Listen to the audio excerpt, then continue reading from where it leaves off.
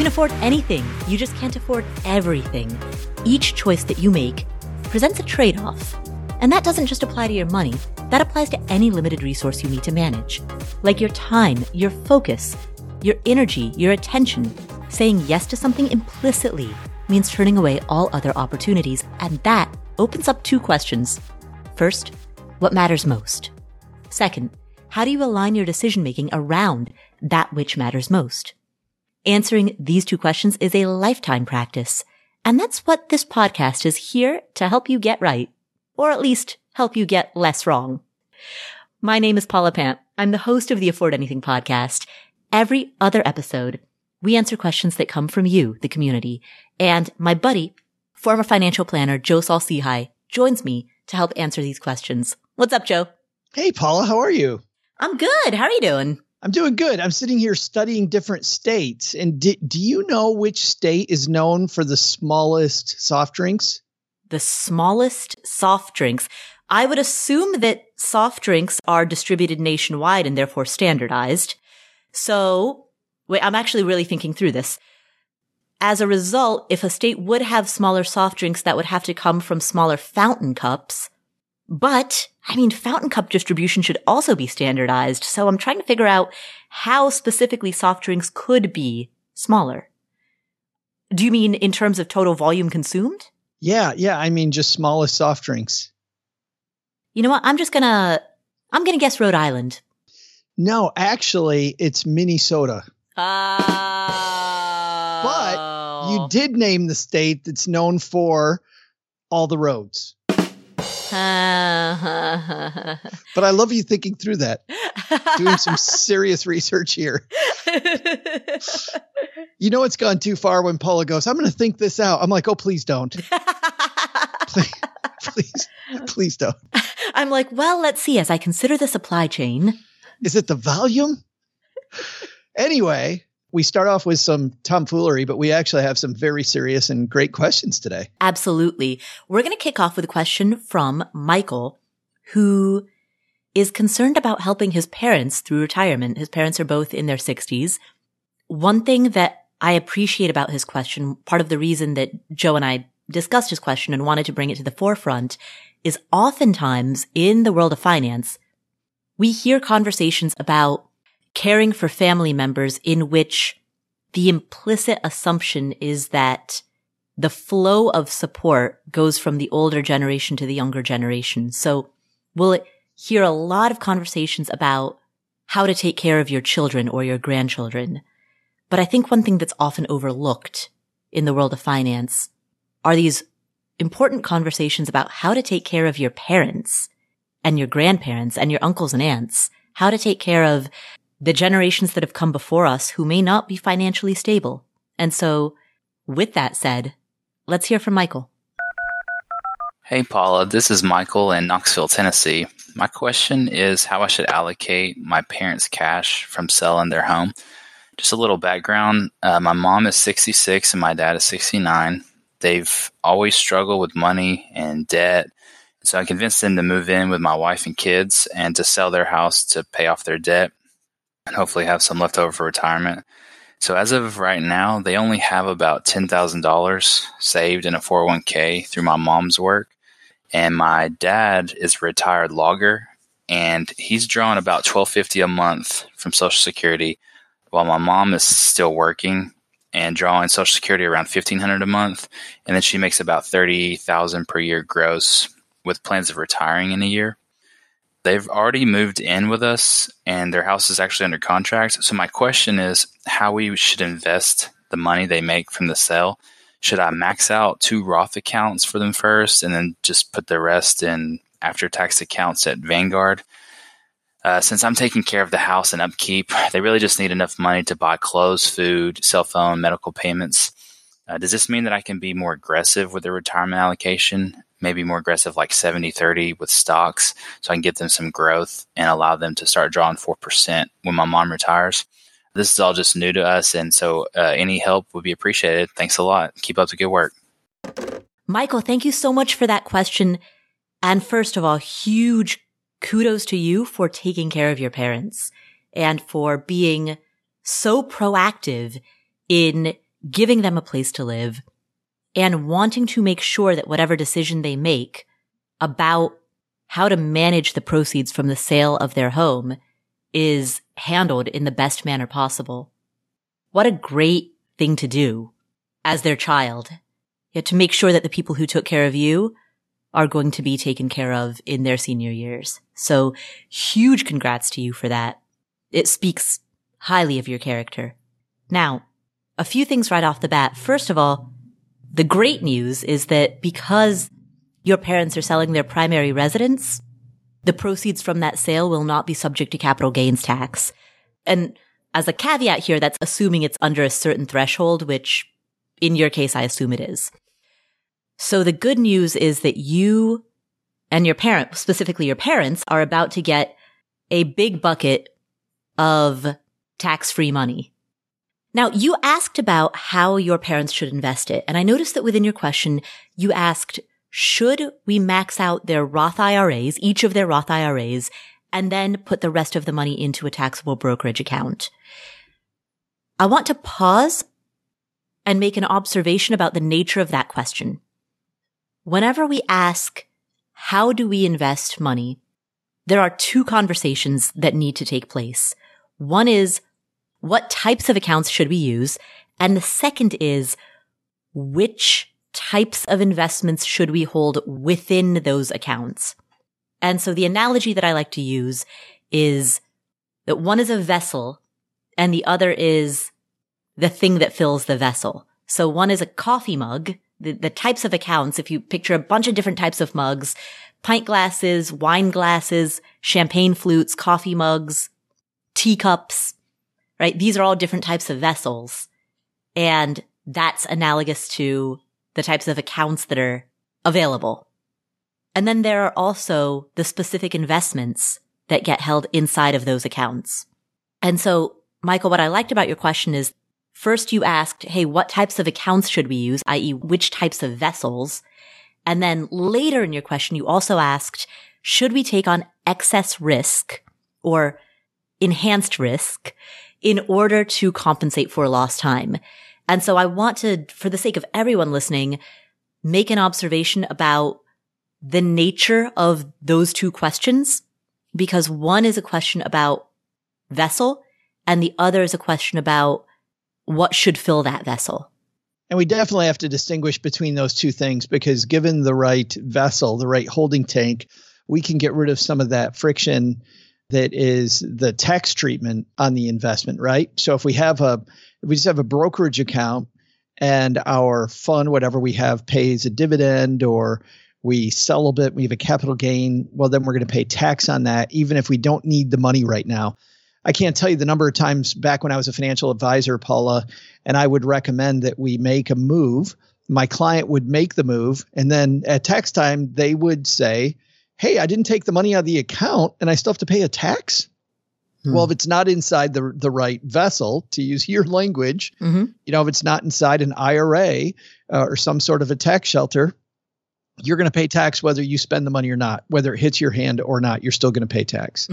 So I do like sheltering some of that money. I actually have a bigger question than all that, Paula. And this is the kind of thing that I think financial advisors think about, because when you look at just your own situation, maybe something bad happens, but usually things go pretty well. But when you work with 100, 120 families, you see things go wrong all the time. Something surprising happened in my client base a fair amount of the time, enough that I always think about downside far more now than I did before I was in the financial planning business. And the thing that I wonder about with this investment strategy is, if for some reason something happens to Michael and he can't help them anymore, if he gets more aggressive with investments, do his parents have the ability to continue to manage the investments the way that he would set it up? So part of what I think I always had to think about as an advisor was this isn't about me, it's about this other person. If I'm helping them and I get hit by a bus as their advisor, can they continue this strategy? So it was always very important that my client knew the strategy, they internalized the strategy, and they got it.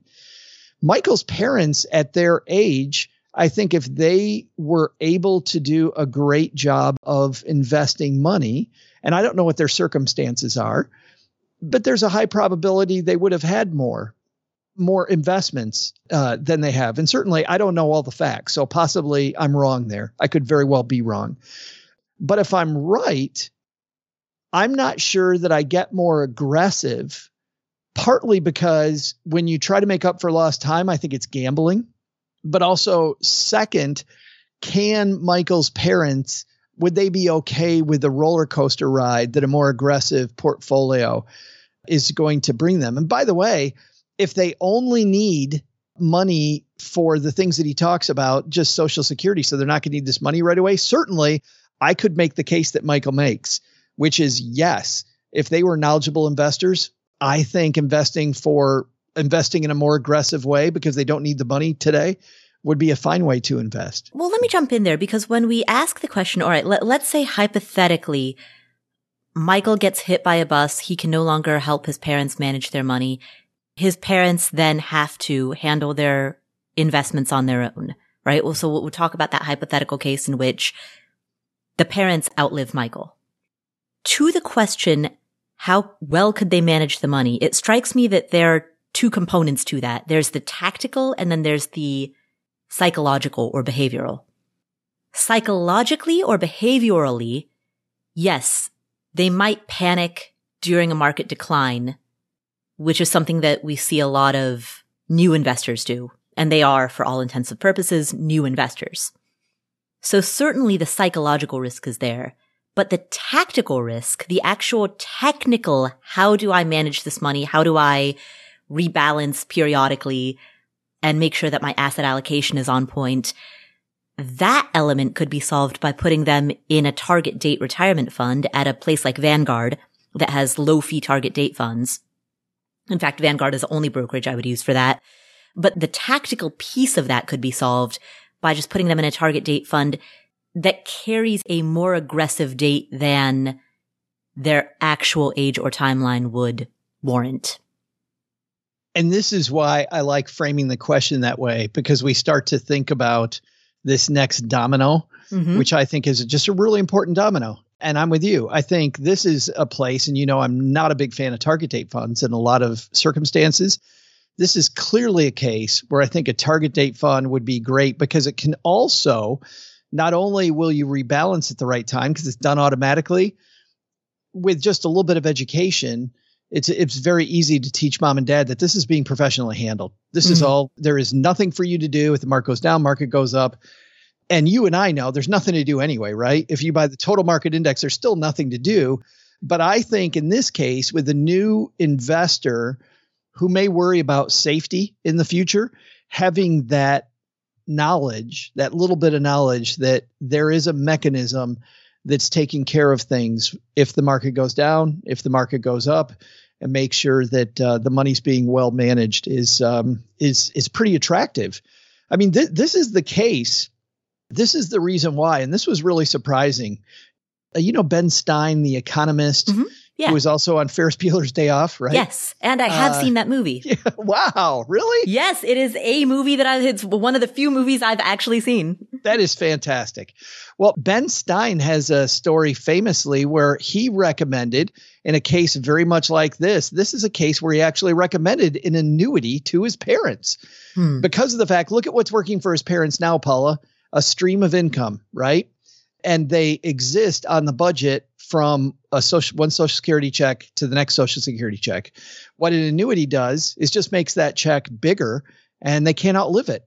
Now there's zero money management. They can't outlive the stream of income. It gives them a pension that they can solidly rely on for the rest of their life. And by the way, Michael, I'm not by any means suggesting that, but I am suggesting that somebody who's smart like Michael or somebody who's smart like Ben Stein is going to manage money differently for their parents than they will for themselves. That's interesting. So let's float annuity out there as a possibility. I don't think it's necessarily something that we have to either endorse or eliminate. I was going to say, we got people screaming at their device right now. Yeah, exactly. The annuity haters are out in full. Exactly. So yes, we will neither endorse nor eliminate the possibility of an annuity. That's a controversial topic. And we have plenty of previous episodes in which we go into annuities in depth, so we don't need to rehash all of those arguments. No, but what we can do is just very briefly say this. The reason why annuities have such a black eye with many investors, and I'm sure many listeners to the show, and also Paula, in a lot of ways, you and I, there are many annuities that are chock full of fees that really are much more about the profit for the insurance company that runs them than they are for the person who really needs the money. In this case, we're actually stripping that term really to the bone. A lot of the annuities that are ugly are not at all what we're talking about. We're actually talking about creating a pension fund for them that they can't outlive, period. So all of the horrible sideshows that go on in the annuity industry, we strip all that stuff away and say, what if they just had a stream of income that they can't outlive? And we made it a bigger stream of income. Now, the reason why I said that I might not recommend an annuity, though, Paula, is if they already have enough money on a monthly basis, giving them more money on a monthly basis isn't really a phenomenal strategy. So while I like the security of it, we create a new problem while we solve an existing one. It certainly takes away the freedom from needing to worry about a complex investing strategy and parents handling it if Michael isn't able to. There's nothing to handle. They will continue to get a stream of income. And by the way, the other neat thing, if they have healthcare issues in the future and they end up needing long-term care or needing somebody to provide for them, they still have the same stream of income. So this isn't part of an asset base that would stop them from qualifying for Medicaid, as an example. Mm. Although they wouldn't need Medicaid based on their age, they'd qualify for Medicare, yes? Medicaid is when you run out of assets because there's so much money that's going to the long-term care facility. So if they're paying, let's say, $80,000 a year to a long-term care facility, the Medicaid system requires you to spend your money before you qualify for government assistance to have help with those payments. Mm. So it's actually an apple and an orange. They're going to be two different things. Got it. Because the Medicaid would handle the custodial care issue, where Medicare is truly the health care. So I wanted to put that out there, but I really, the more that we talk through this, I truly like the target date fund idea. And I can't believe I'm hearing myself say that because I don't think I ever like the target date fund idea. I rarely like the target date fund idea. So Michael, to the question, you've asked two questions. What type of vessel should this money be in? And what underlying investments should fill that vessel? And so to that second part of the question, should we amp up the risk to make up for lost time? I think a Vanguard target date fund that is a little bit more aggressive, maybe target date 2035, for example, that coupled with educating your parents about the fact that they should not touch this money, making sure that they know what's going on so that they can independently handle it themselves if they ever needed to do so. That's the answer to that second part of your question. But let's address that first part. Specifically, what type of vessels are best for this money? Because as you said, Joe, money that's in a taxable brokerage account, they will have to pay taxes on the gains that they make on those investments, even if those gains are reinvested. Well, I like the Roth IRA idea. There's no age 72 rule that parents will need to take that money back out of the Roth IRA. They can leave it in there forever if they don't end up spending it. Also, it sounds like if it's from the proceeds of the sale of a house, this will be after-tax money anyway, Paula. Mm-hmm. Exactly. So you could get a small tax break by putting it in a pre-tax plan because mom's still working. But I think I'm a much bigger fan of putting it in the Roth and having this be tax-free money forever. A Roth is great for the first $14,000. That's $7,000 each per parent based on their age. Yeah. Beyond that, I don't know that I get fancy. I mean, I do. I think it's non-qualified brokerage. I mean, what are our other opportunities? Once again, we can put it in the ugly type of annuity where you get diversified investments inside. You're going to pay fees through the nose for this diversified collection of investments and the ability to tax shelter. And the other downside of that type of an annuity is that annuities are LIFO, which becomes a tax trap, meaning it's last in, first out. So last in is going to be the gains that the annuity makes. And the reason why people never tap their annuities is because the first money they take out of it's all going to be 100% taxable because it's 100% gain. Plus, often there are fees for 6 to 10 years to get at that money. I mean, this is the side of the annuity that people were screaming about earlier when I brought up the word. So I'm not a fan of that. You know, municipal bonds are great for people that have high income, but really what his parents want and need is growth on their money because they don't have that much. And municipal bonds are never going to provide any growth. So I don't think that that's a suitable tax shelter. That actually is. So a municipal bond, even though it's the fluid in the cup, not the cup, it's still, because of the type of fluid it is, it has this tax treatment that allows it to be tax-free or both state and federally tax-free. But the growth aspect isn't there. So I'm just walking through these and I'm not seeing any other place that we can go. I think that having it in a non-qualified, flexible brokerage account, and then next year, if for whatever reason, mom's still working or dad brings in enough money to make a Roth contribution next year, transfer more in. And the cool thing is they get a catch-up contribution because of their age as well. Right. Yeah. That's so $7,000 each rather than $6,000. Yeah. So there's a little bit more there. Exactly. So it'll be $14,000 combined rather than 12. Yeah. I don't know. There's another option, Paula. So Michael, I guess we've got the answer, which is in terms of the vessel, it's precisely what you suggested. Max out their Roth IRAs and put the rest in a taxable brokerage account. And then in terms of the underlying holdings, Vanguard target date retirement accounts that are slightly more aggressive. So target date 2030, 2035, 2040. And that's not based on anything that we know. So that's not investment advice. That's based on just the assumptions that we're making from your question, Michael.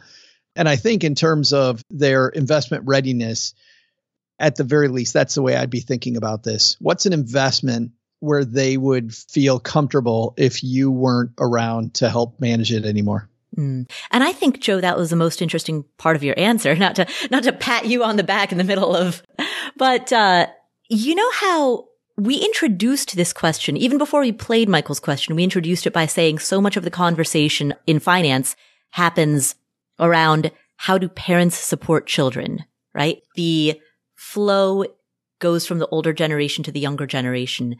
And what I like about Michael's question is that we get to very publicly in front of tens of thousands of people have a conversation about what to do when support flows in the other direction, when the younger generation supports the older generation. It strikes me when you bring up the point that we can't assume, to put it bluntly, we can't assume that Michael will outlive them. It reminds me of like the parenting challenge is to make sure that your kids learn how to be independent so that they can take care of themselves when you're not around. And that's precisely what Michael needs to do with his parents. He needs to parent his parents so that they can take care of themselves if Michael is not around. And that's where the investor education piece comes in. And that is why target date funds are so beautiful, because a target date fund makes investor education very simple. And again, if you're going to go the target date fund route, I would recommend Vanguard.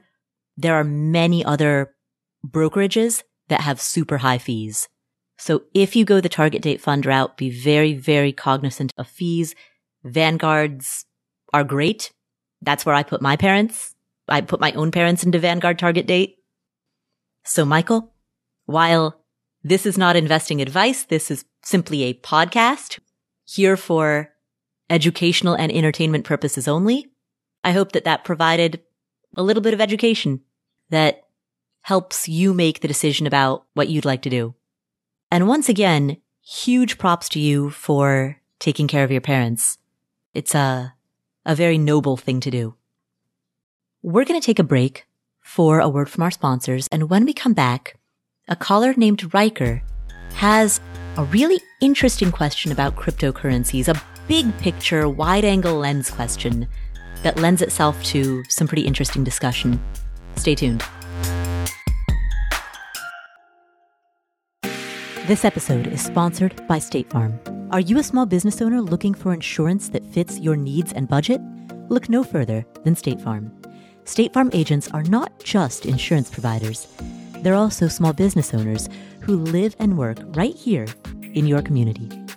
They understand the unique challenges of running and protecting a small business.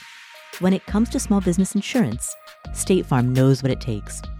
Create a plan that fits your needs and your budget.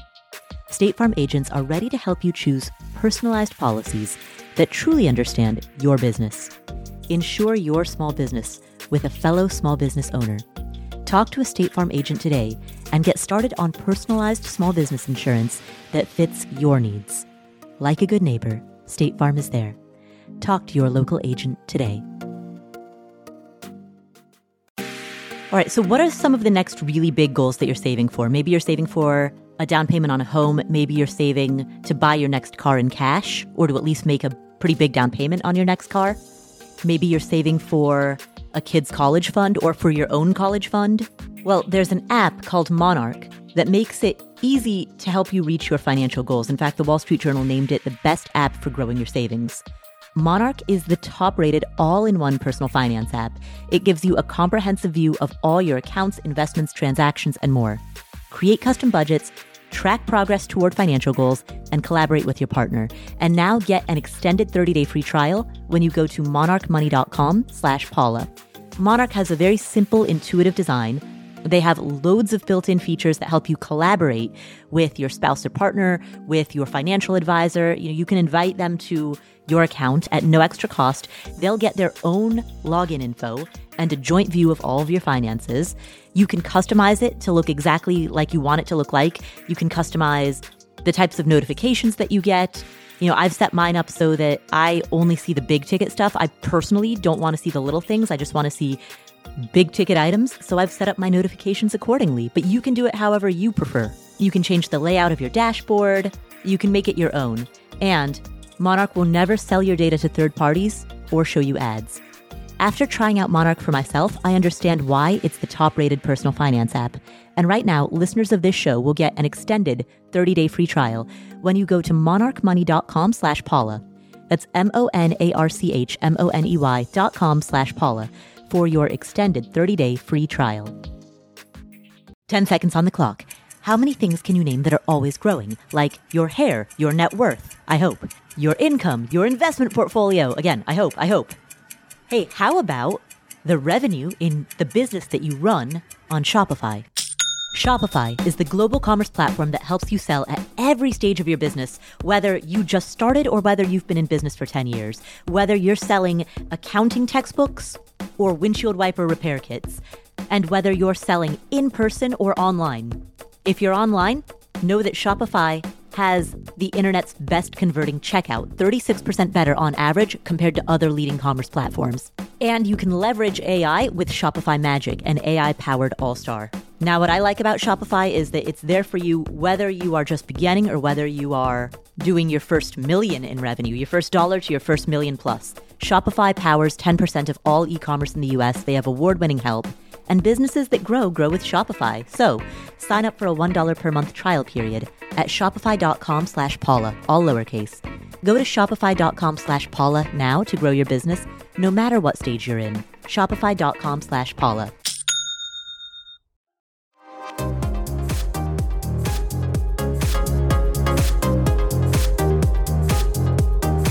Our next call comes from Riker. Hi, Paula and Joe. This is Riker from Wyoming. I have a question regarding cryptocurrency. I listen to a lot of financial podcasts, including Afford Anything, Stacking Benjamins, Earn and Invest.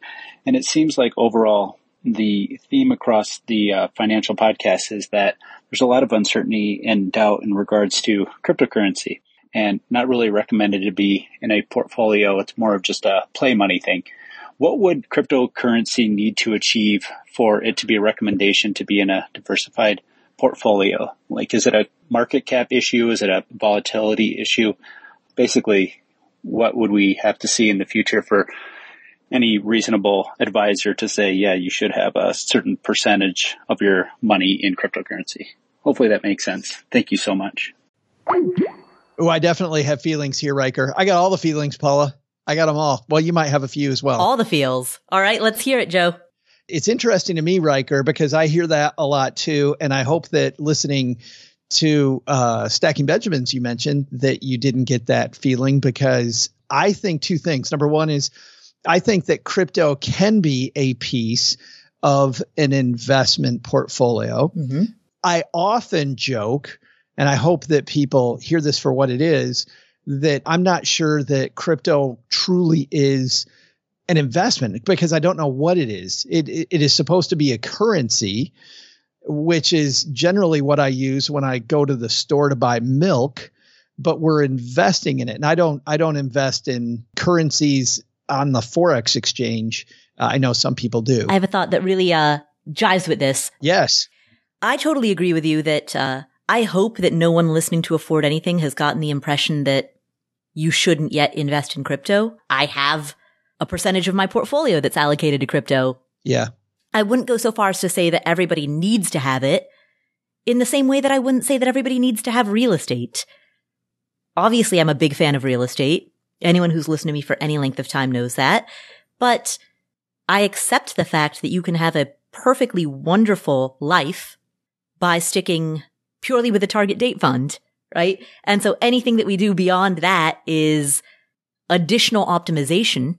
Sure, yeah, we can try to asset allocate better. We can study the efficient frontier, but no, nobody quote unquote needs anything more than a target date fund. And yet I love crypto, so long as that crypto is kept to a reasonable portion of your portfolio. But Joe, to what you were saying, when I think of cryptocurrency quote unquote investing, and I'm putting that in air quotes, I see it as currency exchange. Exactly as you just said. So if you adopt the framework that a given cryptocurrency like Bitcoin or Ether is a medium of exchange, just like any other fiat currency, just like the euro or the British pound or the Nepalese rupee, then you're engaging in currency conversion. And whenever you engage in currency conversion, sometimes there are differences between the currency in which you earn your income, which for most of us is the US dollar, and the currency that you've converted those US dollars into. And, you know, the reason that people make huge gains in crypto is because sometimes that delta gets huge. And I like that. I mean, I like that framework a lot. And that, I think, solves some of that angst that not just me, but a lot of people have. And frankly, I think there's a bigger question than this, Riker, which is I feel like there are a lot of advisors who are very quickly being left behind. Mm-hmm. And the reason they're being left behind is because they haven't done the homework and they don't appreciate cryptocurrency in a portfolio. So while I'll, Paula, right alongside you, say, I hope you're not hearing that on Stacking Benjamins. You're hoping people don't hear it here. And we both know Doc G. I'm sure Doc G doesn't feel that way. In fact, he had a great episode with a pro and a con talking about cryptos. It's a great Earn and Invest episode. So I like the debates that we have and the discussions that we have about crypto. I really get frustrated when I read about so many advisors that just go, yeah, not a thing. Don't do it. Don't really?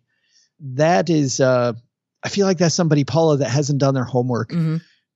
It just feels lazy. Right. To me. Whenever I talk about cryptocurrency, I always get a couple of people on Twitter who have a knee-jerk reaction to the word crypto, which is probably fueled by the antics of some of its adherents, meaning that the YOLO, FOMO, to the moon, high risk, party in Miami culture that has been built around cryptocurrency can distract and detract from people taking seriously the rise of crypto as an authentic medium of exchange.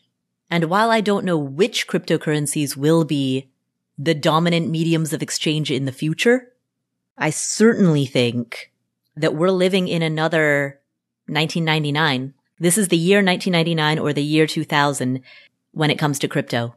And when I say 1999, 2000, I'm referring to the rise of the internet. Back in 1999, back in 2000, I think most observers understood that the internet was more than just a fad, but we had no sense of how fundamentally it would shift all of our lives.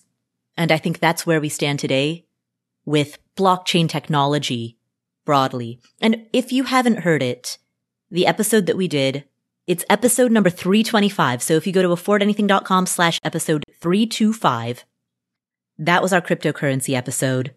It explains in much greater detail why I'm extremely bullish on this asset class. But Joe, to your point, when I say asset class, what I'm referring to is not an asset that is comparable to equities or bonds or real estate, but rather to an alternative form of currency, a currency that is non-fiat and not backed by any given government. Here's the thing. Investments are valued based on their growth and their income stream. So if you buy a stock or if you buy a piece of real estate, that stock or that piece of real estate has a particular valuation that is based on the income stream that it provides.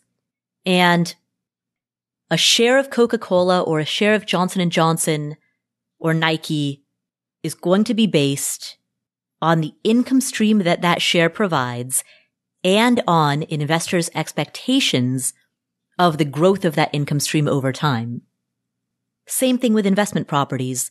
If you buy an 80-unit apartment complex, it's going to be valued based on the income stream that it currently provides and on investors' expectations of how that could grow in the future. Cryptocurrencies are fundamentally different in that they are not income-producing assets. And so to see them as an investment requires a speculative approach. If a person buys a piece of bare land, that bare land is speculative. The land itself does not provide a stream of income. And so the only growth in that asset would come from the assumption that that land would be worth more in the future than it is today, given that the land itself is not producing any other form of income. You could view cryptocurrency as analogous to an investment in bare land. Sure. I think many people adopt that framework. But while it's true that people go into crypto as a speculative investment, it's also true that unlike bare land, crypto has actual use right now. And that actual use is that it operates as a medium of exchange between buyers and sellers. And that's what makes it analogous to a foreign currency rather than to a non-income producing asset like bare land. Can we talk about where to put it in a portfolio? So now that we have cleared the assumption that it shouldn't be and us saying that it should be, where it goes. Yeah. And kind of popular asset allocation thoughts. So in the CFP community, the thought is that this as a speculative investment should be no more than 5 to 10% of your portfolio. Mm-hmm. So if you talk to a professional, that's what they're going to recommend. Crypto, 5 to 10%. In my book, I actually talk about the fact that when you talk to CFPs, they're never going to recommend more than that for two reasons. Number one is you will not get poor that way, keeping 90% of your money in stuff that is going to not be the Wild West like crypto still is, but much less than 3 years ago, even. You know, if you look at things like Ethereum and some of the stronger coins are pretty exciting spaces where I think there's much more of a floor than we felt that there were just 2-3 years ago. But the second reason is CFPs won't tell you that because they don't want you to fire them when you get on a gigantic roller coaster ride. So I think that the more that you under-diversify your portfolio, the easier it is to get wealthy, which also means, on the other hand, Paula, easier it is to go broke. Right. Strategic under-diversification. Yeah. So to load up on anything, to load up on any one thing, you just have to know what the downside is. So I like that 5 to 10% as a starting point. I know people that own more than 4 to 5%. The people that tell me that they YOLO'd into Dogecoin 100% and have diamond hands, that's a dangerous place to be, my friend. That is a dangerous place to be. So Riker, hopefully this shed some light on your question. But as a key takeaway, I would not hesitate to start allocating a piece of your portfolio towards crypto. And I have investments not only in cryptocurrencies themselves, but also in companies that are involved in the cryptocurrency industry. So I've invested in the growth of cryptocurrencies in two different ways. One is through that foreign currency exchange, that currency conversion. And the other is by holding shares of publicly traded companies whose primary existence is rooted in the growth of the crypto markets. I got a question for you about investor psychology on this note before we turn to our next topic. Okay. Might even kind of be a bridge to our next topic a little bit. Ooh. Which is that how do otherwise incredibly savvy investors that dive into every aspect of investment and love crypto completely overlook some of the extremely high fees you pay when you're trading in and out of the crypto space? Because some of these companies, by the way, if you're looking at financial brokerage accounts, people will look at these little tiny deviations in fees and compare and contrast them. But there is a much, you talk about a big delta. There's a much bigger difference between places that you can do crypto exchanges. The crypto exchanging fee structure is also the Wild West. So be careful there. Don't just, whatever the first company that you hear of to trade crypto, don't just dive into that one. I would seriously, if you want to look at fees, let's look at the fees on some of these crypto accounts. Yep. It's really interesting. You know, you asked about investor psychology. There are people who will decline to buy a $2 Coca-Cola at Chipotle because it gives them the psychological sense that they have made a financially responsible decision. But these same people will not review their home or car insurance premiums. They won't refinance their mortgage. They won't add weather stripping and caulking to increase the energy efficiency of their home. They won't do these non-sexy things that will save them significantly more money in the long term, because nobody wants to talk about putting more air in your tires to improve your fuel mileage. Nobody wants to talk about reviewing your insurance premiums annually. That doesn't make for interesting headlines, and as a result, it's not in the zeitgeist. But don't buy lattes, that's in the zeitgeist because it's sticky. Why? Because it's visible, it's tangible, it's visceral. We're physically holding it in our hands. We are physically drinking it and consuming it. And so that salience causes us to overweight the significance of a daily cup of coffee while underweighting the significance of these invisible drags that add up to substantially more. And similarly, when we talk about the zeitgeist, sure, there are a million headlines about expense ratios once you get into the personal finance community. It's a favorite topic because it produces an easy win. And I think it's because a lot of writers don't know what else to write about. Yeah. It's easier to write about expense ratios than it is to write about the efficient frontier. Which is so sad. Mm-hmm. Because I want to write poems to the efficient frontier. That's right. Efficient frontier poetry. It's your next book. It will. I'll be wearing this Mr. Rogers sweater, sitting by a fireplace, reading it aloud to scores of adoring children. Read us the one about Dr. Markowitz again, Uncle Joe. Oh, on that note, we're going to take one final break for one final word from our sponsors. When we come back, we will answer a question from a caller named Megan who lives in Denver, who's working a job that she loves, but that doesn't pay a whole lot.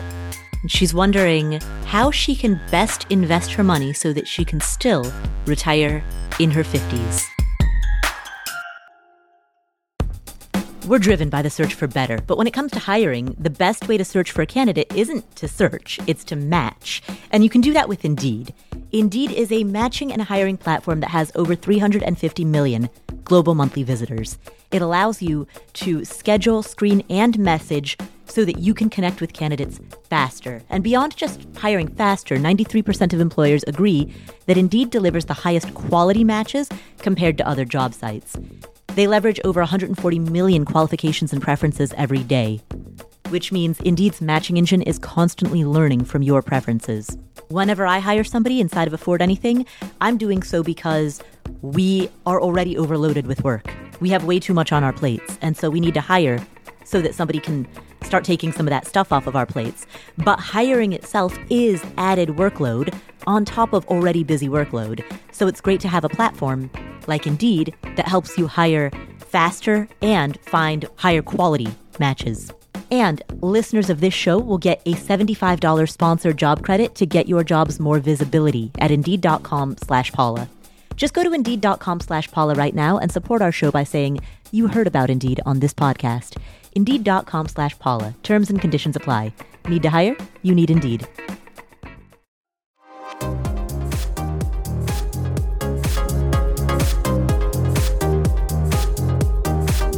Our final call today is from Megan. Hi, Paula. My name is Megan from Denver, Colorado. I'm 30 years old, have no debt, $9K in non-retirement savings, and earn about $60K pre-tax doing a meaningful nonprofit job that I love. Still, it's work, and I want to at least partially retire by age 50. Thanks to my 6 years in graduate school, earning my master's and PhD, and my initial employment contract, this year is my first year ever to be eligible for an employer-sponsored 401k. Very exciting. This 401k is through Guideline, comes with a 4% employer match, and a 0.08% expense ratio. I chose a Roth option considering my current low tax bracket. This year, I hope to save about 30% of my income, which is about $18K. My question is whether I should put all of my savings in my Roth 401k or to also put a portion in my Roth IRA I set up in grad school through Betterment. My Roth IRA has an expense ratio of 0.25% and tax loss harvesting. It contains all of my current retirement savings, which is about $30K. Is the lower expense ratio a key reason to prioritize funding my 401k? Or is there a key advantage to the IRA that I'm missing? Both portfolios are aggressive with about 85 to 90% stocks and 10 to 15% bonds. I'm still early in this financial independence journey, and so appreciate any help that you can give. Thank you so much. Megan, first of all, congratulations on getting your PhD. Congratulations on finding meaningful work that you love. That is indescribably significant. People spend their entire lives hoping to find meaningful work that makes a difference. And the fact that you have found that you love what you're doing, that's a huge blessing. So congratulations.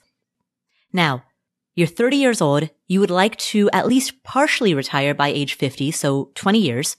You've got an amazing savings rate. Big congratulations there. And I love the fact that you have a Roth-centric strategy. A, because of your low tax bracket, and B, because of your age. The longer that your money is kept in a tax-exempt account, such as a Roth account, the more you enjoy that tax advantage. And given that you're young, that money is going to grow, presumably for a lot longer, which means you get more years of enjoying that tax advantage. Now, a couple of things strike me right away. Number one, your Roth IRA is with Betterment. Betterment invests in underlying Vanguard funds. So I know what types of funds you have access to through your Betterment account. My question to you is, do you also get access to Vanguard funds through your 401k? If so, great. You would be able to invest in Vanguard funds if you chose to do so through either one. But if not, if there is a limited selection of the index funds that you can hold, then that might influence your decision. So question number one, to summarize that, is what types of funds are available to you? Is your fund selection curtailed or limited through one provider versus the other? That's one factor to consider. A second factor to consider when choosing between a 401k versus an IRA is liability. If there's any chance that you might be sued, and again, this is not legal advice, but there is at least the possibility that money in a 401k may be more protected from a lawsuit than money in an IRA. Now, that being said, consideration number 3, the principal contributions that you make to a Roth IRA is money that you are welcome to tap anytime without penalty.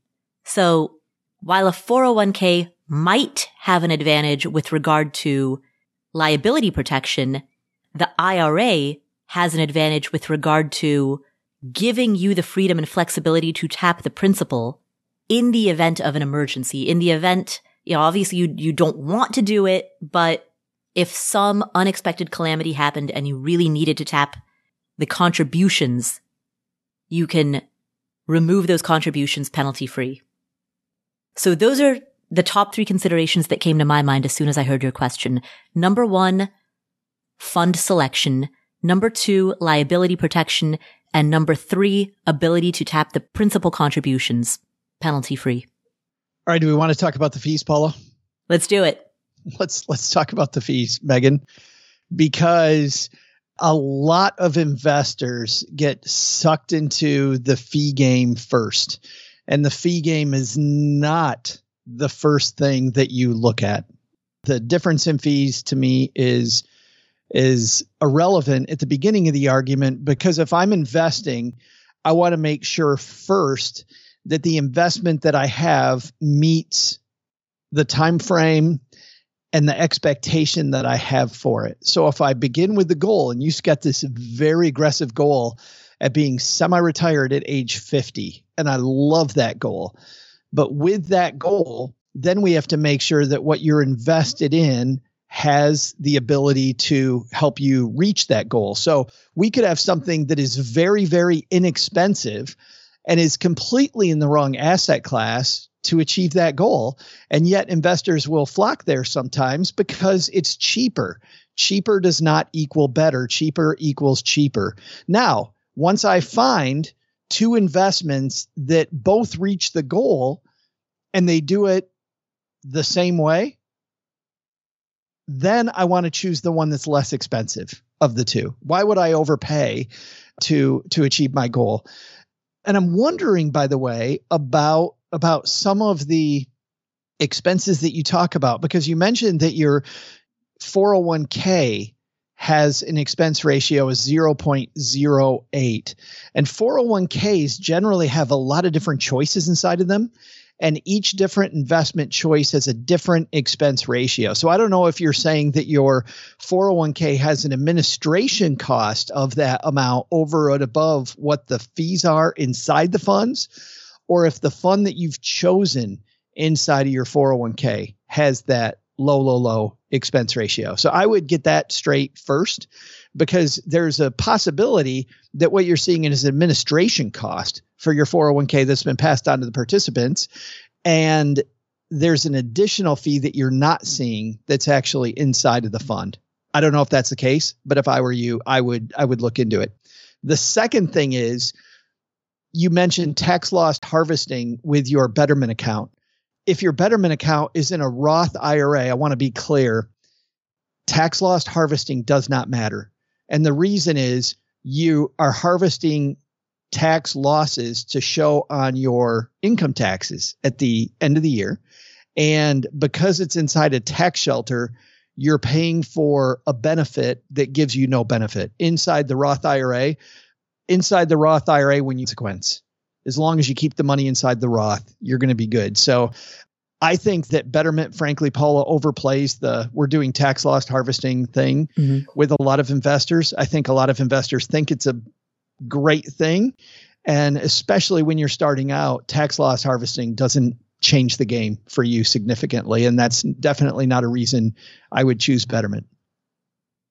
So I think what I would do when it comes to choosing investments first would be forget about expenses and think first, what's going to get me there? And then once I look at different investment choices that get me there, then look for the one that does it at a lower fee that I can be sure is going to make it to my destination. I did have that question too when she talked about the expense ratio associated with her 401k. As you said, Joe, every underlying fund has a given expense ratio. If that underlying fund comes from Vanguard or Schwab or Fidelity, that underlying fund is going to have its own expense ratio. And so, sure, the provider is going to tack their own fee on top of that, but that doesn't necessarily mean that you get a uniform fee. Correct. Yeah. I don't know. I would dive into that a little bit harder, Megan. We get very obsessed as investors about fees. A fee obsession, I think, is healthy. But when we're choosing investments that don't meet our goal because they're cheaper than investments that do meet our goal, we're very successfully and cheaply not getting where we want to go. And that's what frustrates me. That's what's frustrated me ever since I went from the financial planning side to the financial media side, the obsession with fees. And Megan, I'm not talking to you now. I'm just talking to the wide audience, that there's a lot of people out there that we're all going to hear that are just overly obsessed with fees. I want to know first, what do I get? And then second, is the price of what I get actually worth it? Because often people will ask a financial planner, as an example, what's your fee, before the financial planner even tells you what they get. That's like going into a restaurant and saying, your food's overpriced. Hand me a menu. I have no idea what you actually serve here, but I know it's overpriced. There's a quote from Oscar Wilde. A cynic is a man who knows the price of everything and the value of nothing. Oh, man. Fantastic. But yes, placing the fee before the value is the cart before the horse. Well, one of the other things we often repeat on this podcast is not to let the tail wag the dog. And we usually say that in the context of taxes. When people say, what's the most tax optimized decision that I should make? And we're like, whoa. The question is, what is the optimal decision that you should make? And once you choose that optimal decision, you then tax optimize it. You don't let the tax tail wag the decision dog. So typically on this podcast, that's how I talk about the tail wagging the dog concept, but you could use that same metaphor for fees. Rather than asking what is the most low fee investment, it's what investment, or Megan, in your case, what type of account, what type of vessel with which provider is most optimal for me. And once you choose that, then you want to make sure that the fees are at least reasonable. Well, and it's almost like we were just talking about with Riker with crypto, right? If I decide crypto and I want to buy some, and now I know that all these brokerages are going to do the same thing, then what's a broker that I know is not a broker? And I know that I will get my crypto, and I know that the fee is commensurate with the service, is a low fee. So I still have fees in the equation. It's just a little further down the list.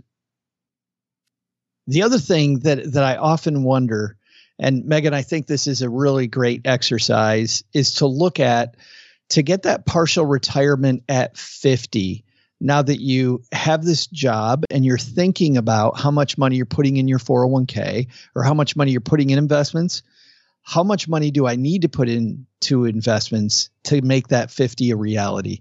Like, I would love for you to do that. And here's the reason why. I think it's going to be a significant number. I think it's going to be a big number to get that done in a 20-year period, especially if you're going to live for a long time, which we definitely hope.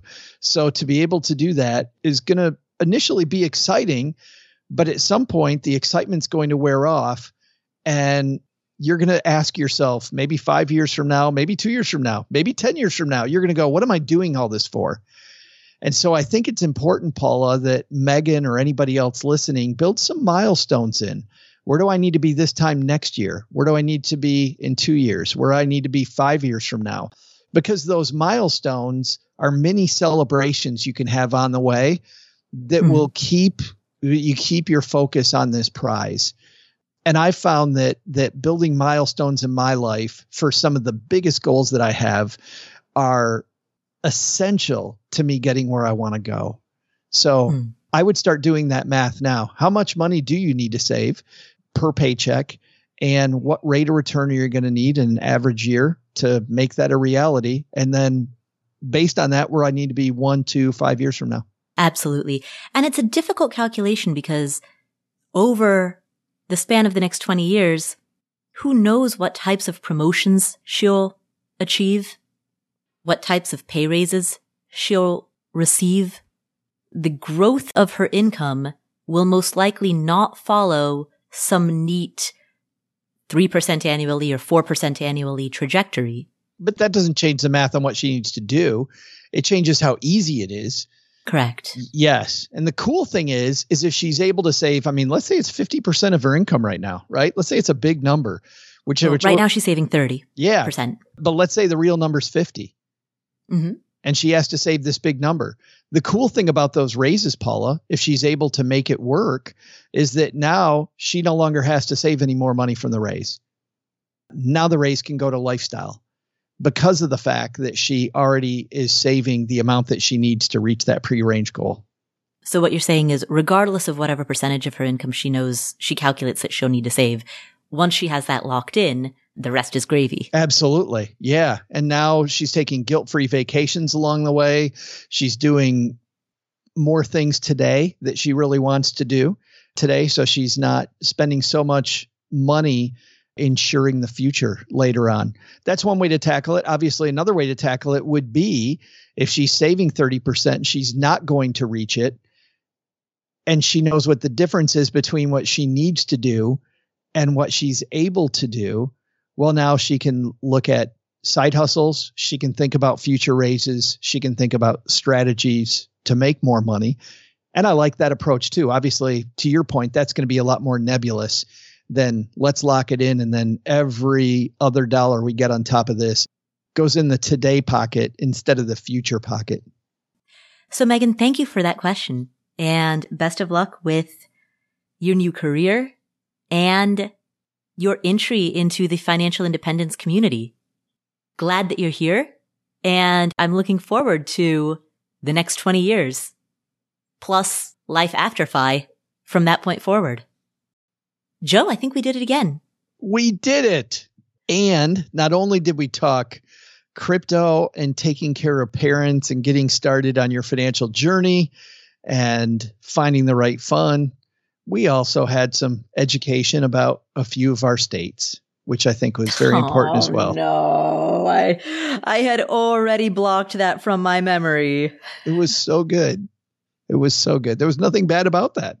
Now you can tell all your friends. I'll tell exactly 0 of my friends. Oh. And by exactly 0, I mean I will broadcast this to 60,000 people.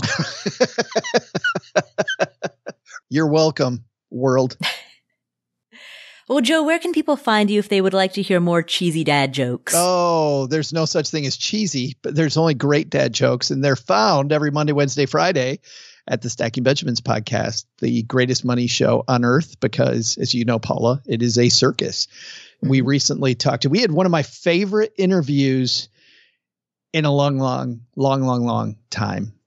I spoke with Daniel Lamar, who was the longtime CEO of Cirque du Soleil, about creativity in your life, speaking of circuses. Yeah. And it was a wonderful discussion. And I love his new book, Balancing Acts. I can't recommend it enough. I bought it for our whole team. I just think that adding some creativity in your life is so important. So I'm on that train. But yeah, that was a recent show.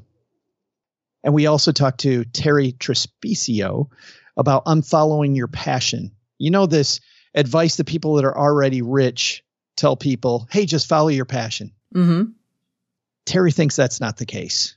Right. That truly the sweat that it takes to really get into something will create the passion. It's not the other way around. So don't block yourself from life experiences by waiting for your passion to show up. That sounds very similar to Cal Newport's philosophy, where he argues that passion is the consequence rather than the precursor.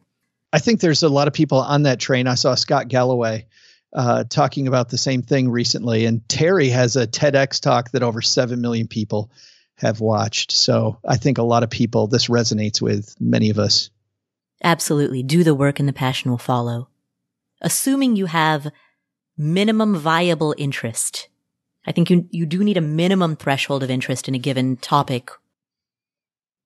But assuming that floor exists, then the more you get into a topic or a field, oftentimes the more enthusiastic you become. And I think a large piece of that is because at the beginning of learning about any given topic or field, we all operate in the realm of unconscious incompetence, meaning we don't know what we don't know. And we often assume that a given field is much simpler or easier than it actually is. I encounter that all the time when I tell people what I do for a living, that I host a podcast and I have a website with web articles and an email newsletter. Like you roll out of bed at 10:30 and tap on your keyboard a little bit, sidle up to the mic for 20 minutes, and that's your day. Exactly. And people don't understand how much overhead exists in a business like this. Literally hundreds of thousands of dollars of overhead at the scale that you and I operate at. People don't get that because fundamentally they don't get the complexity of what we do. It's always weird when people hear that there's, they just think on Stacking Benjamins, of course, that you and Len join my co-host OG and I and mom's neighbor Doug. But there's actually 6 people behind the scenes that make that work. And I've had people tell me, like, well, what would they do? I think you might be mismanaging this, Joe. It's just a podcast. I've been doing new employee onboarding and new employee training for the last, we've been deep in it for 2 months now. And Joe, you and I were texting about it earlier today, how even after 2 months, there's just so much. And we have a pretty rigorous knowledge base built out internally with our processes and systems. And there's tutorial videos for a lot of what we do. But even with a very built out knowledge base, and with me being in the trenches every day, answering questions, it's still been a bit of a shock even for me, even after having done this for 11 years, to see how much goes into the training and onboarding of each new employee. And that is to say that's how complicated the systems are. Anyway, all of that to go back to unfollowing your passion. When we begin in a new topic or industry, we don't appreciate the complexity of that topic or industry. But the more we learn about it, the more we realize how little we know. And therefore, the more we realize how much there is left to learn. And I think anyone who carries a spirit of lifelong learning or curiosity, once you ascend to conscious incompetence and you understand how little you know, that's when true passion ignites. Because that's when you become curious and excited to learn about all of the things that you now know that you don't know. This is such a fun topic because I feel like half of the fights that people have on social media are them defending half thought out positions. And instead of asking yourself, how do I continue to defend my position? If you go into discussions with the question, what is it that I still have to learn? You not only avoid that conflict immediately, you also realize there might be a different point of view, and there may be some knowledge out there that you call me crazy. There might be some knowledge that we don't know, Paula. It's a great discussion. And yeah, Terry Trespicio with her big TED Talk coming on to talk about it on Stacking Benjamins. That's right. So the Stacking Benjamins podcast, available anywhere where finer podcasts are downloaded. Finer. Well, that's our show for today. Thank you so much for tuning in. If you enjoyed today's episode, please do 3 things. First, share it with a friend or a family member, or a coworker, or some random person on the bus or the subway. Just share it with someone. Share it with someone who you think could benefit from it. That is the most important thing that you can do, the single most important thing to spread the message of great financial health and financial independence. Number 2, open up your favorite podcast playing app, whatever you're using to listen to this show, and hit the follow button so that you don't miss any of our amazing upcoming episodes. And while you're there, please leave us a review. These reviews are instrumental in helping us book amazing guests who will share knowledge and insights that you can benefit from. And I appreciate the reviews, and I read every single one. And a big thank you to everyone who has already left us a review. If you want to chat about today's episode with other members of the community, just head to affordanything.com/community. Thank you again for tuning in. My name is Paula Pant. This is the Afford Anything podcast, and I will catch you in the next episode. Here is an important disclaimer. There's a distinction between financial media and financial advice. Financial media includes everything that you read on the internet, hear on a podcast, see on social media that relates to finance. All of this is financial media. That includes the Afford Anything podcast, this podcast, as well as everything Afford Anything produces. And financial media is not a regulated industry. There are no licensure requirements. There are no mandatory credentials. There's no oversight board or review board. The financial media, including this show, is fundamentally part of the media. And the media is never a substitute for professional advice. That means anytime you make a financial decision or a tax decision or a business decision, anytime you make any type of decision, you should be consulting with licensed credential experts, including but not limited to attorneys, tax professionals, certified financial planners, or certified financial advisors. Always, always, always consult with them before you make any decision. Never use anything in the financial media, and that includes this show, and that includes everything that I say and do. Never use the financial media as a substitute for actual professional advice. All right, there's your disclaimer. Have a great day.